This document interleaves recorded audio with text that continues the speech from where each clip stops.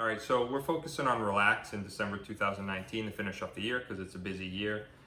Busy end of year stuff with family holidays such as Thanksgiving and Christmas, and a lot of people's stress levels get up pretty high around this time. All right, I don't know what you mean. ours do too. We've both read some interesting books and found some interesting information online and stuff, realizing just how much technology has become a genie that can't go back in the bottle, right? We can't put this genie back in the bottle, so we've got to understand how to live with it.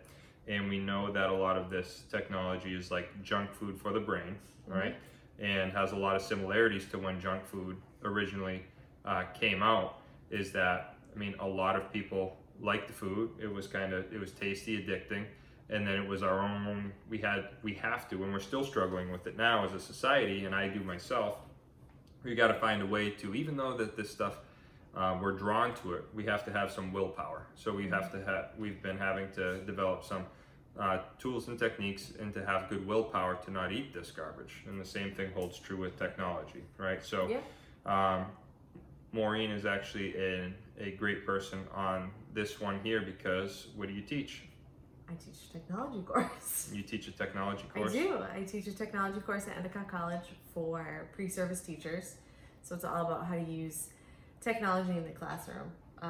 So I've kind of been thrust into this idea of what's the most beneficial way to use technology. Yep. So I've had to do a lot of reading over the last couple of years just to kind of get a sense of the most impactful way that is educationally beneficial for students. But in doing so, I think we've learned a lot about how much technology impacts our lives, how much it impacts our stress levels. A lot of our views have changed over the years. They have, they really have.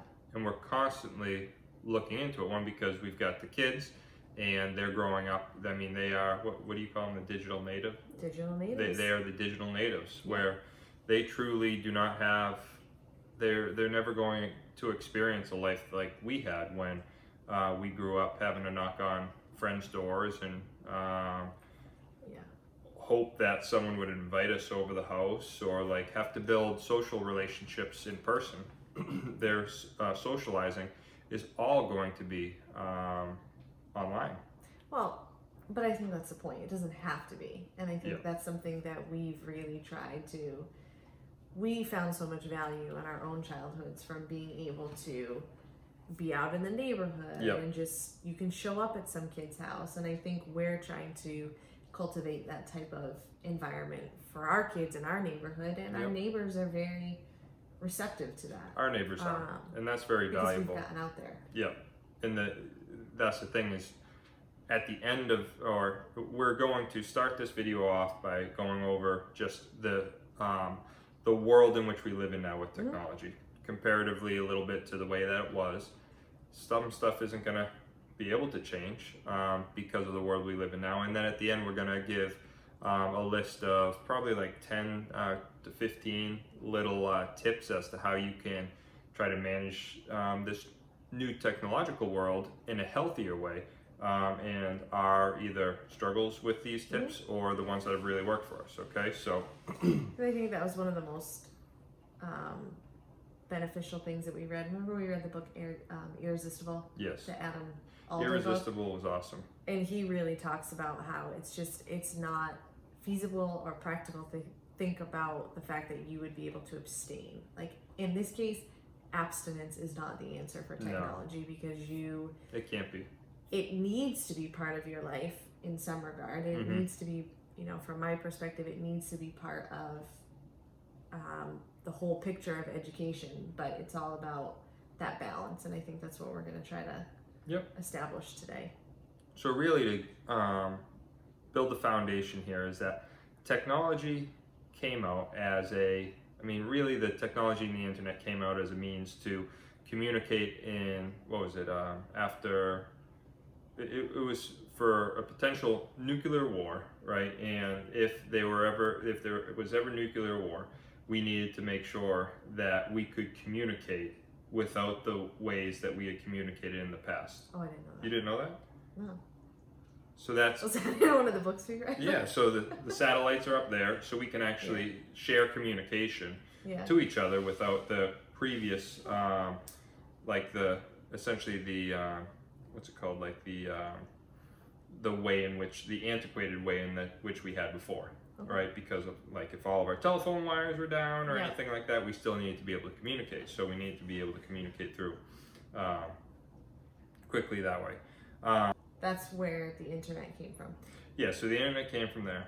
And then we realized that on the internet, a lot of these businesses realize that we're no longer in this, I bring this up to patients a lot, like we are no longer in this world where businesses compete with other businesses based off of how good their service is, how good their products are, how many hours they're open. You see a lot of places open up 9 to 5, and then all of a sudden someone shows up down the street. Well, if they're open 9 to 5, I'm going to be open 9 to 7, right? Because I'm going to be there more, I'm going to do better. And now we've really gone into this internet world where everything's 24/7. So the biggest commodity for businesses, especially that live online, is attention, right? So attention is the number one commodity that businesses try to attract. And in that book, Irresistible, we end up seeing that these businesses are putting big time funds backing them in order to get rid of things to keep us engaged. I mean, if you are selling advertisements, you want to be able to show the potential your advertising client, you got to be able to say, I've got Maureen here. She spends this number of hours with her eyeballs glued to my website. If her eyeballs are glued to that website, my website, then she's going to see your ad this number of times. But if your engagement, right, that's the attention, is they call it engagement.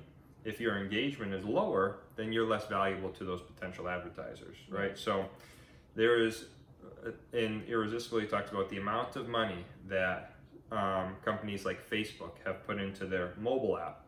And if you ever notice how quickly the bottomless feed of of your news feed goes, I mean, that bottomlessness is there for a reason, and they've eliminated what's called stopping queues. Stopping queues are things that, if you remember apps back in the day, you'd scroll down and you'd get that little circle, or that little kind of like the hourglass circle thing, and it would show you that it was loading. That thing comes up, and I'd immediately think of going to another app or starting to do something different. The fact that those aren't there anymore makes me like that bottomless bowl of chips at a party or something, that you just sit there and just devour the chips. Yeah. So that those stopping queues, they actually put research into developing ways and a ton of money. Forget about making the app look fancier. Forget about giving stuff to the people that use it that would benefit them. They want stopping queues so that people will engage with it more. All right. You read that part in that, right? I did. Yeah. Yes. But I've read a lot of books. I can't always keep them. Always keep track of it. I can't keep them all straight. So the other thing that was always fascinating was when in Irresistible, how he talked about how Netflix considers its largest competitors as YouTube, Facebook, and Human Sleep. So those three top competitors. So you've got YouTube, which is a video platform, right? You've got Facebook, which is a social media company, which, I mean, they do have video, but it's a completely different business than Netflix. And then you've got Human Sleep, which is us actually sleeping. So what do all those three have in common? Maddie's down here. What's up, Maddie? Hey Siri, turn on kids' bedtime. Technology at its finest. Cool. Kids bedtime coming right up. Some of your devices So we're using it for the right reasons, I think, right? Yeah. You may want to check them. I'm so exhausted today. All right. So YouTube, okay, video platform, different than Netflix, okay, because you don't pay anything, it's free. You've got Facebook, different than Netflix, you don't pay anything, it's free, and it's not even primarily a video platform company. And then you've got Human Sleep, and what do all these have in common? Is they fight for eyeballs, right? So Human Sleep, our eyeballs are actually closed, so we can't be watching Netflix, right? Then we've got Facebook, so human eyeballs go to their news feed as opposed to Netflix. And then YouTube, people watch their videos and advertisements as opposed to Netflix, right? So all of those are major competitors for them. And I think the point he makes in the book, because now it's coming back to me, in Netflix, is these companies do all this research, and Netflix researched and did surveys, and I don't remember exactly logistically, but to figure out the exact amount of time they needed before you get that dopamine hit. No, not the dopamine hit. That next episode. Oh yeah. Right, yeah, and as soon as the screen turns white and you hear that The signature ding. Netflix sound, Yep.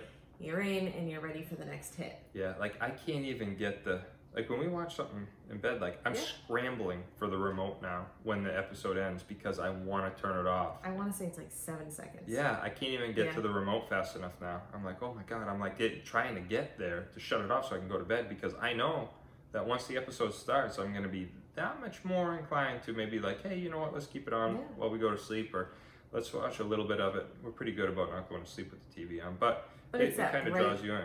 Yeah, because it's that bright white screen too. Yep. Like usually the episodes will fade into the black, and then as soon as it clicks to the next one, it's like, bam, white screen in your face. It really is like the main thing that we're trying to push along to you guys is that all of these things, when it comes to technology companies, especially the big ones, the Google, the Facebook, Netflix, Apple, like all of these big companies, I mean, they're playing with us in terms. Purposely tapping into your psychology. They're tapping into the psychology big time. I mean, big time. They're putting a lot of psychology professionals behind a lot of these changes that are being done, right? And making sure that they implement them properly. All right, so what else you got to lay the foundation of technology in the world right now? You had said before about the parents of Silicon Valley, stuff like that. That's what I was just going to say, yeah. Tell us about that. This is fascinating. This has been in a couple of the books that I read, but I read this book, Glow Kids. And it's definitely sort of an extreme take on how detrimental high level or high use of technology can be. But he talks a lot in the book, just like in Irresistible, about how companies spend all this time researching, how to keep your eyeballs glued to that app or that game or that platform. So much so that a lot of app developers and software engineers and all these big innovators out in Silicon Valley, like Steve Jobs, his kids, he wouldn't let them use technology. No, he wouldn't let them use it. Wouldn't let them use iPads. They all went to these like Montessori, very like nature-based, hands-on schools where they didn't use any devices. Oh, that's crazy. So I think that's just, when I read that, it really kind of resonated with me in terms of, if the people who are making these resources recognize how dangerous it is, and they won't even let their own kids use them, then that really says something about the power of these tools. Yeah, and they know it. I mean, they build it, and they know. They're not going to advertise it, but not only do they build it, but they know the people that they are interacting with that are helping build this, and they know the type of people they are. They know where their priorities are, and they know what it can do to us. Yeah. All right. So, anything else with the foundation before we get into these little tips? No, but I think the tips are really important. There's a lot of. Remember the other day I showed you that article about. There's all these articles that I feel like want to blame the technology. Oh yeah. Make it. There was one that came up. That was really the reason why we wanted to talk about this today. Yeah. It was sort of the catalyst for this. What was the name of the article? Because the name of the article was a little different, but the name of the article really stood out. I would have to look at it, but I'll find it.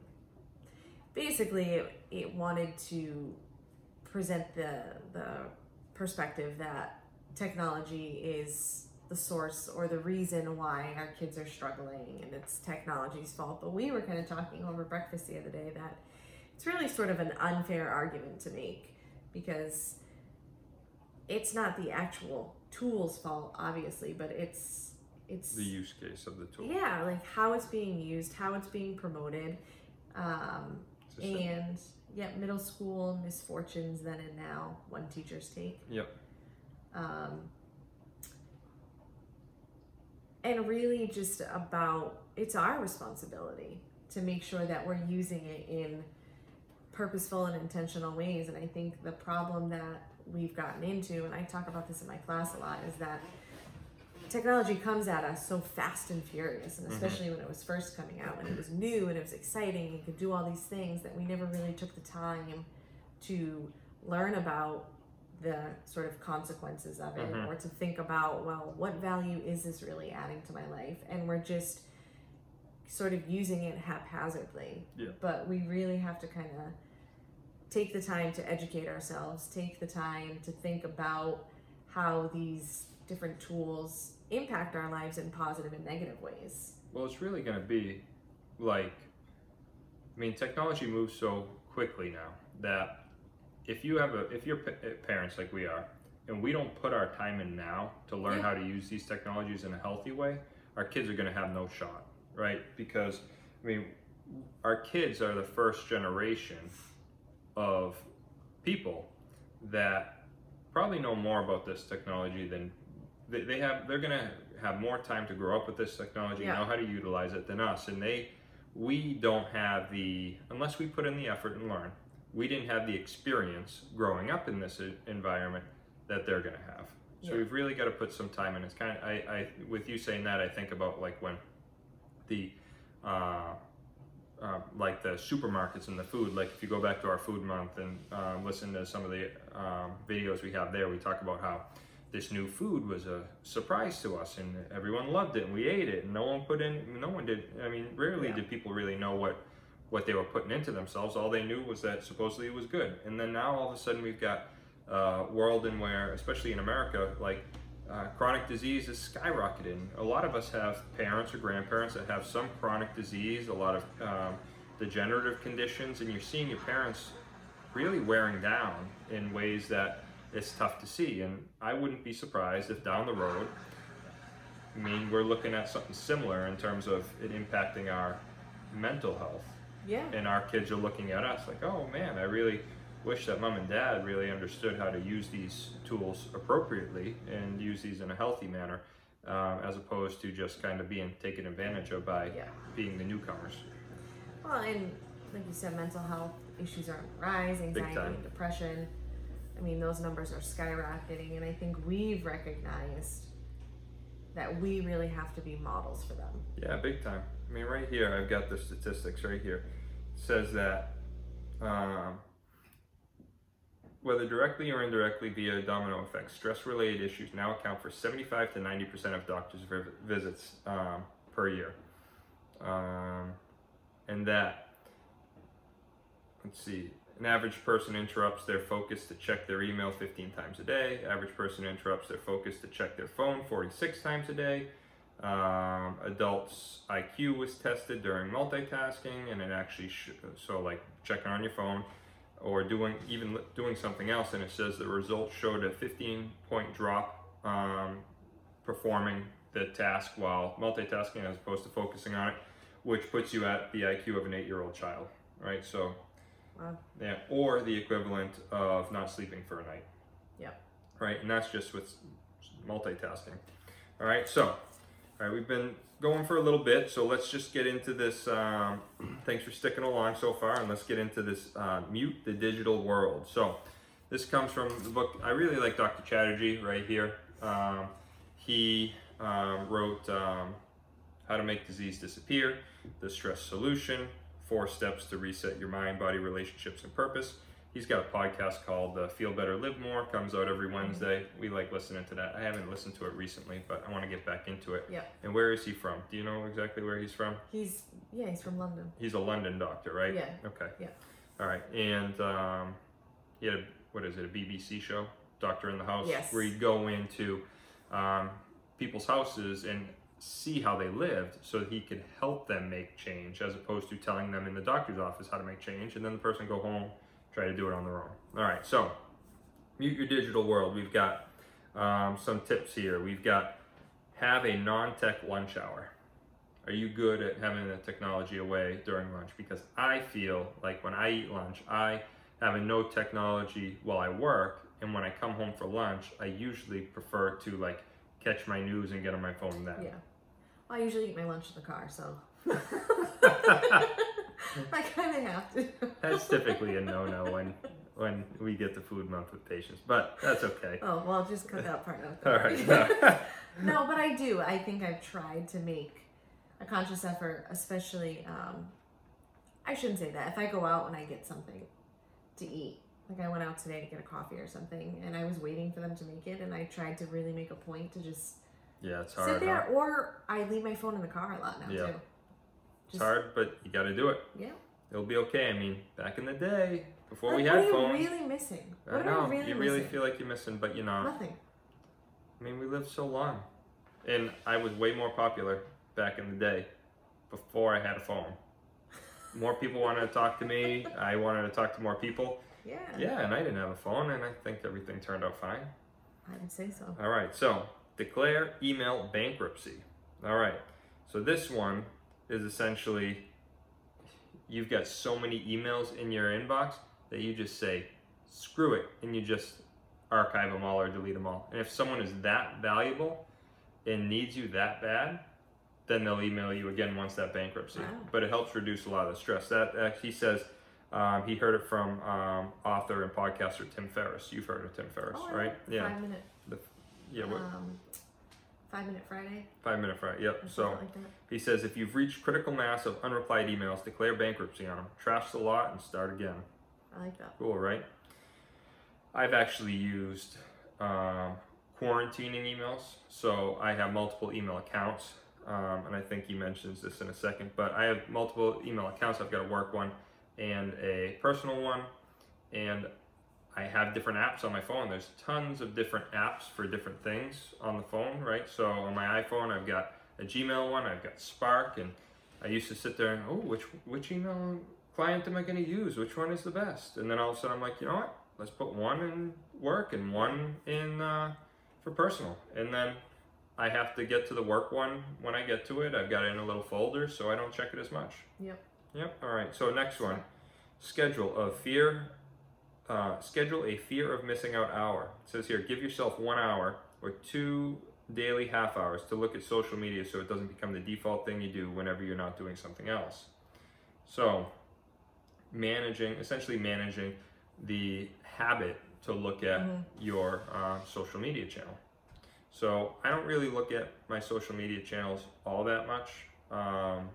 Do you? And what do you do to stop looking at them? I do, and I find I do it when I'm doing something mundane, like sitting in the carpool line to pick up the boys. It's like, so I've tried to start to make sure I always have a book in my car, a book in my bag, so that I have something else to do, because more often than not, I'm sitting there and I'm scrolling and there's nothing beneficial to look at. No, and there isn't. I turn off my phone realizing it was a complete waste of time. Yep. And something that I like is I'll get a book on Kindle, but they'll also offer you the Whisper Sync version, which is the Audible version, the audiobook version for a discounted price when you do that. And it is a little more for the entire, the suite of books, but I can read that on my Kindle if I want. I can then hop in my car and I can listen to it. And then when I stop, when I'm waiting for the kids, I can pull the book up at the exact spot that it ended at and just pick up reading right from there. So I'm always it's not like like you said, you got a book. It's not like I have the book at home and then I may forget it and then all of a sudden I can't read, right? So it's with me. But that's a good example of really purposeful uses of technology. Oh yeah. It's increasing your efficiency and productivity and I don't know if it's going to be we're probably going to cover a couple of these other tips as we go, but dedicated devices is a big thing. We really like dedicated devices. So for example, the Nintendo Switch. The Nintendo Switch is just a video game console. I think they may have added Netflix on it, but it doesn't have many options. It may have YouTube, but essentially it just plays video games, right? And then the Kindle, just read on it. What you find is that when you have your phone, even if I'm reading on my phone, even though I was saying I was doing a good job just reading on it, I do have the ability to read a line in there, see someone's name and be like, who's that guy? And then all of a sudden I hop onto Safari or the internet browser and I'm looking up this person. Having dedicated devices is very, very valuable. Yep. All right, so batch your emails. Find a set daily time to look at them between 2 to 3 p.m. Can work well. Oh, do you know why? Why? Because that's something that Daniel Pink talks about when he talks about sort of the Yeah, he says often a circadian lull at this time. yeah. That So was in the explain book. that to me. I forget. I'm not going to be able to pull the terms up, but he talks about sort of like the ebbs and flows of your days, and it's all in his book. When that the beginning of the day is really good for like deep thinking and analytical tasks, but then by the afternoon, you're sort of in this really low rhythm, and that's where you should be doing your sort of your tasks that require a lot less thinking, like checking your emails or responding to emails. And then the end of the day, it's not quite as high as the beginning, but that's like the ideal time for like creative tasks. Yep. Whatever that might look like in your. Cool. That's Sorry, a good one. I got excited. I had a connection there. No, that's awesome. I kind of do that already because I have really established a nice system at the office where like I walk in there, like I'll be on my phone or technology, maybe at home. When I walk in at 8:30, the phone goes away. My Apple Watch has no notifications other than like an alert from you. If you were to try to get in touch with me, I can see those. But I don't look at my phone or anything. And then when I get out from my midday break, I'll look at everything. Yeah. And when I'll get out at the end of the day, I'll look at everything. But I've really tried hard to quarantine those times, and it's really worked well. Fortunately, I have Emily, who is really, I mean, how often do you contact her? Like Maureen will actually contact Emily now instead of me because I have quarantined it so well. Yeah, like if I need to know if you're going to be home for dinner. Yeah, so specific text her. times. So yeah, she just texts Emily. I do. That's what I text her about tonight. But I think knowing that and sort of, not that you have to go read the book when, but sort of knowing that rhythm of your day can help you make sure that you're using technology in the most purposeful way that you're going to sort of maximize it. I see. Depending on that time of day. So it's best to look at it at that time because it's better to, it's more efficient at that time. All right, we've got intermittent fasting for your phone. Just like the diet, or intermittent fasting's big these days of eating a certain amount of food and then taking a certain period of time without eating, helps your digestive system. Same idea with the phone or technology. You sit there, put the phone, turn off the Wi-Fi, turn off the cellular, put it into airplane mode or something, and you've just disconnected from, disconnected the phone essentially, and it's so valuable, but yet everyone's so afraid to do it. Nothing's gonna happen. Nothing's gonna happen, and if it does, I mean, it had happened before. There are crazy things that have happened before we had notifications all the time. All right, mute. What's that? I was going to say something, but What you got?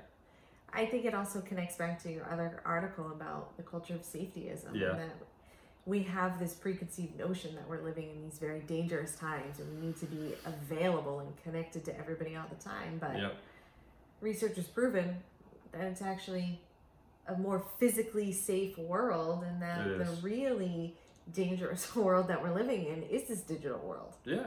So it's a real, I mean, dichotomy there.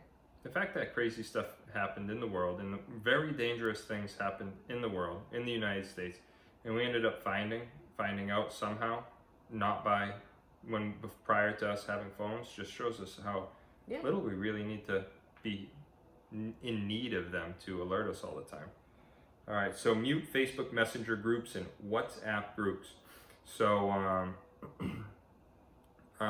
or the ones that are stressing you. So groups are tough. I'm not in any group chats. I went on a little getaway to Newport, Rhode Island a couple months ago, and I was in a group chat then. I have no other group chats I'm in. And it was me and some of my college roommates, and 5 of us were getting together to go to Newport. And in this group chat, I mean, it's like going ding, ding, ding, ding, ding, ding, ding, ding, ding, ding. Ridiculous. So I left it. I was going to say, said, you gotta do what my done. brother does. Yeah. John Hannon has left the conversation. Yeah, I just leave. I don't have any time for that. That's ridiculous. The fact that I'm getting alerted that frequently, oh my goodness. I mean, give me an alert at the end of the day to kind of check in on it, but no way. I don't want that many number of notifications coming in. It is. It's a lot. It's all nonsense from them anyways. All right, turn off automatic syncing and notifications. Many of your phone apps, such as email, will automatically sync. Okay, so that every time you pick up your phone to make a call, you'll also see how many new emails you have come through. Okay, so this is essentially the dedicated devicing, right? So turn off the automatic syncing, meaning that like have a device that you check your emails on. Have a device like, I mean, if you have a computer and you have a phone, or maybe you have an iPad, why have your email on all of them? Why not make your iPad the email reader? Yeah. You know, why not make the computer the place that you manage your emails, right? Try to have some more dedicated devices in your life. But I think if you don't have multiple devices, you can manage that through your notifications. And I don't know that everybody always recognizes that, but like taking my email notifications off of my phone was huge, because half the time it's nonsense. Yeah. Except there's that, like, no matter what, there's that draw when you see it or hear it come up. You're like, oh, maybe it is important. Maybe it isn't. No, it's really just somebody trying to sell me something again. Getting that good deal. Got to get a good deal. Can't miss out. All right, so open dedicated email accounts is the next one. We touched on that. We understand that, right? Just different purposes. Yep, different purposes. Put your phone completely out of sight in social situations. That one's a tough one for people. I practice a lot at work. I mean, I really have there was a chiropractic group that I was part of in the past that really made a point to really drill in that while your patients are in the office, they deserve your utmost attention, your utmost focus, and you should focus on them the entire time. So get everything else out of there. So my phone, while it is in my room, it is up on my shelf, and I don't even check the thing when I'm in there treating patients or anything. But you've got to apply that to life to a degree, especially when you're with your family and friends. I make a point. I had the phone out at dinner tonight, but have you noticed I make a point to put the phone never comes to the dinner table? Yeah, it shouldn't. Yeah. Well, a lot of people probably bring their phone to the dinner table. All you have to do is go out to a restaurant and you see. That's true. That everybody's got their phone out. But that's something that at the beginning we were talking about modeling for the kids. That's a big one, right? Because if your phone's out there, what was it that you were reading that said kids don't understand essentially how the phone works? All they know is that the parent is staring at the phone all the time. Remember that? What was it exactly? I don't remember exactly what I read it in, but it was the idea that that's how they envision what a connection is, what a human connection is. So that when they get to a certain age, they feel like, well, if I want to have friends or I want to connect with people, then I need a phone in order to do that. Yeah, it was really fascinating to just kind of warp my perception on it and think like, okay, from my kid's perspective, I'm staring at this device. They don't get to see what's on the screen because it's very personalized. It's just right there in front of your face. So they don't know what's on the other side. And try this too. You can ask them what they think you're doing on the phone all the time, what you're looking at. And I asked my guys after you had told me that, I'm like, okay, what am I doing? They're like, oh, you're talking to people. I'm like, okay, well, I guess I'm talking to people. I go, what do you mean talking to people? Who do you think I talk to? And they said, oh, you talk to Papa, or you're talking to Uncle Drew. I don't text them much. I don't really talk to them much. I work next door to them, live next door to them, so I'm able to talk to them. But just the fact that any time in the past I've had my phone out in front of me, that my kids think that I'm actually communicating with other humans, other people, really startled me, because I really try to show them just how valuable human interaction is, physical interaction is with each other, holding doors open, looking people in the face when they talk to you, but yet they see me on my phone, and if I'm on my phone a lot, that they think that that's great human interaction. Yeah. Right? And I think we have to work to kind of demystify that for them, and, kind of I know at night, like when they're reading, if I'm actually reading something on my phone, I try to make a point to say, I tell them, I'm reading an article, or, so they don't think that I'm just sitting there. I mean, sometimes I am looking at recipes, but, Yeah, but I mean, I always try to say I'm reading on my phone, or and that's another reason why we got more dedicated devices, or even just physical books. We talk a lot about, like, there's one, I like to collect them, but two, I'll get physical books, even though I have electronic versions of them, just so I can model in front of them that I'm reading a physical action of it. Because a lot of them, I mean, a lot of kids, I don't see why they would think that it's the same, right? Yeah. All right, so put your phone completely out of sight. We get that. Take notes and keep a diary on paper. That one's tough. I've actually got a daily Stoic journal and the daily Stoic book and a daily Stoic journal. And I would say to get a journal, and I try to journal, but there are months that I go that I don't journal. But then I'll get back into it. I really have tried to get into this habit of getting things that are going to be beneficial for my health, having them there, having them around me, and I dabble in them at times. And I try to build these habits. And then I may not essentially fully sink into this habit, but at least it's there, and then I'm able to kind of get into it when I need to. All right, so take the news app off your phone, track the usage. A lot of them have screen time apps now, right? The iPhone does. You can actually essentially throttle your time on a particular app. You can set yourself stop times, and the app will actually shut down when you're using it. Challenge your, this one's cool and cute. I was thinking we should do this. Challenge your friend or partner to see who can use their phone the least. Oh, it's like the It's activity competitions. Exactly. So we used to do activity competitions, and this one, you at the end of the week, you look at your screen time on your phone, and whoever has the least numbers is the winner. I like that. Cool, right? We can do that. Yeah. And then this one, and we'll end with this, unless you got anything else. No. Nothing? All right, so we'll end with this because we're going long again. I don't know why these videos just go so long.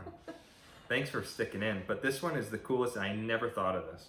All right, he says, if you have an iPhone, switch the color to grayscale. Do you know what that is? Yeah, so everything's in sort of black Gray, and white. yeah.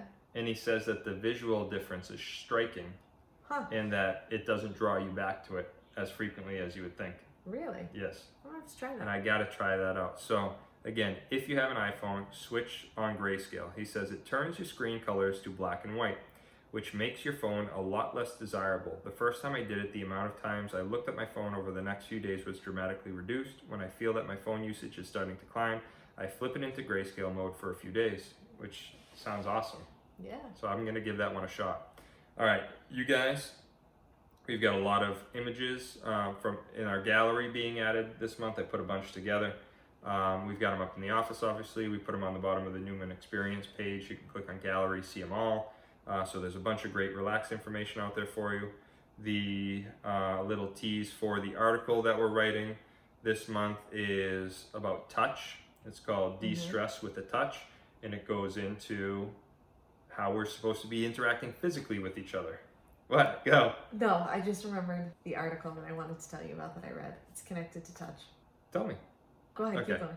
All right, so the article is going to be about touch, and it's titled De-Stress with a Touch, and I really liked it, and about actual interaction and touch, and it's great because I'm a chiropractor too, so I'm always touching people, which is awesome, and a lot of people don't have enough physical interaction with people these days, right? So thanks for watching.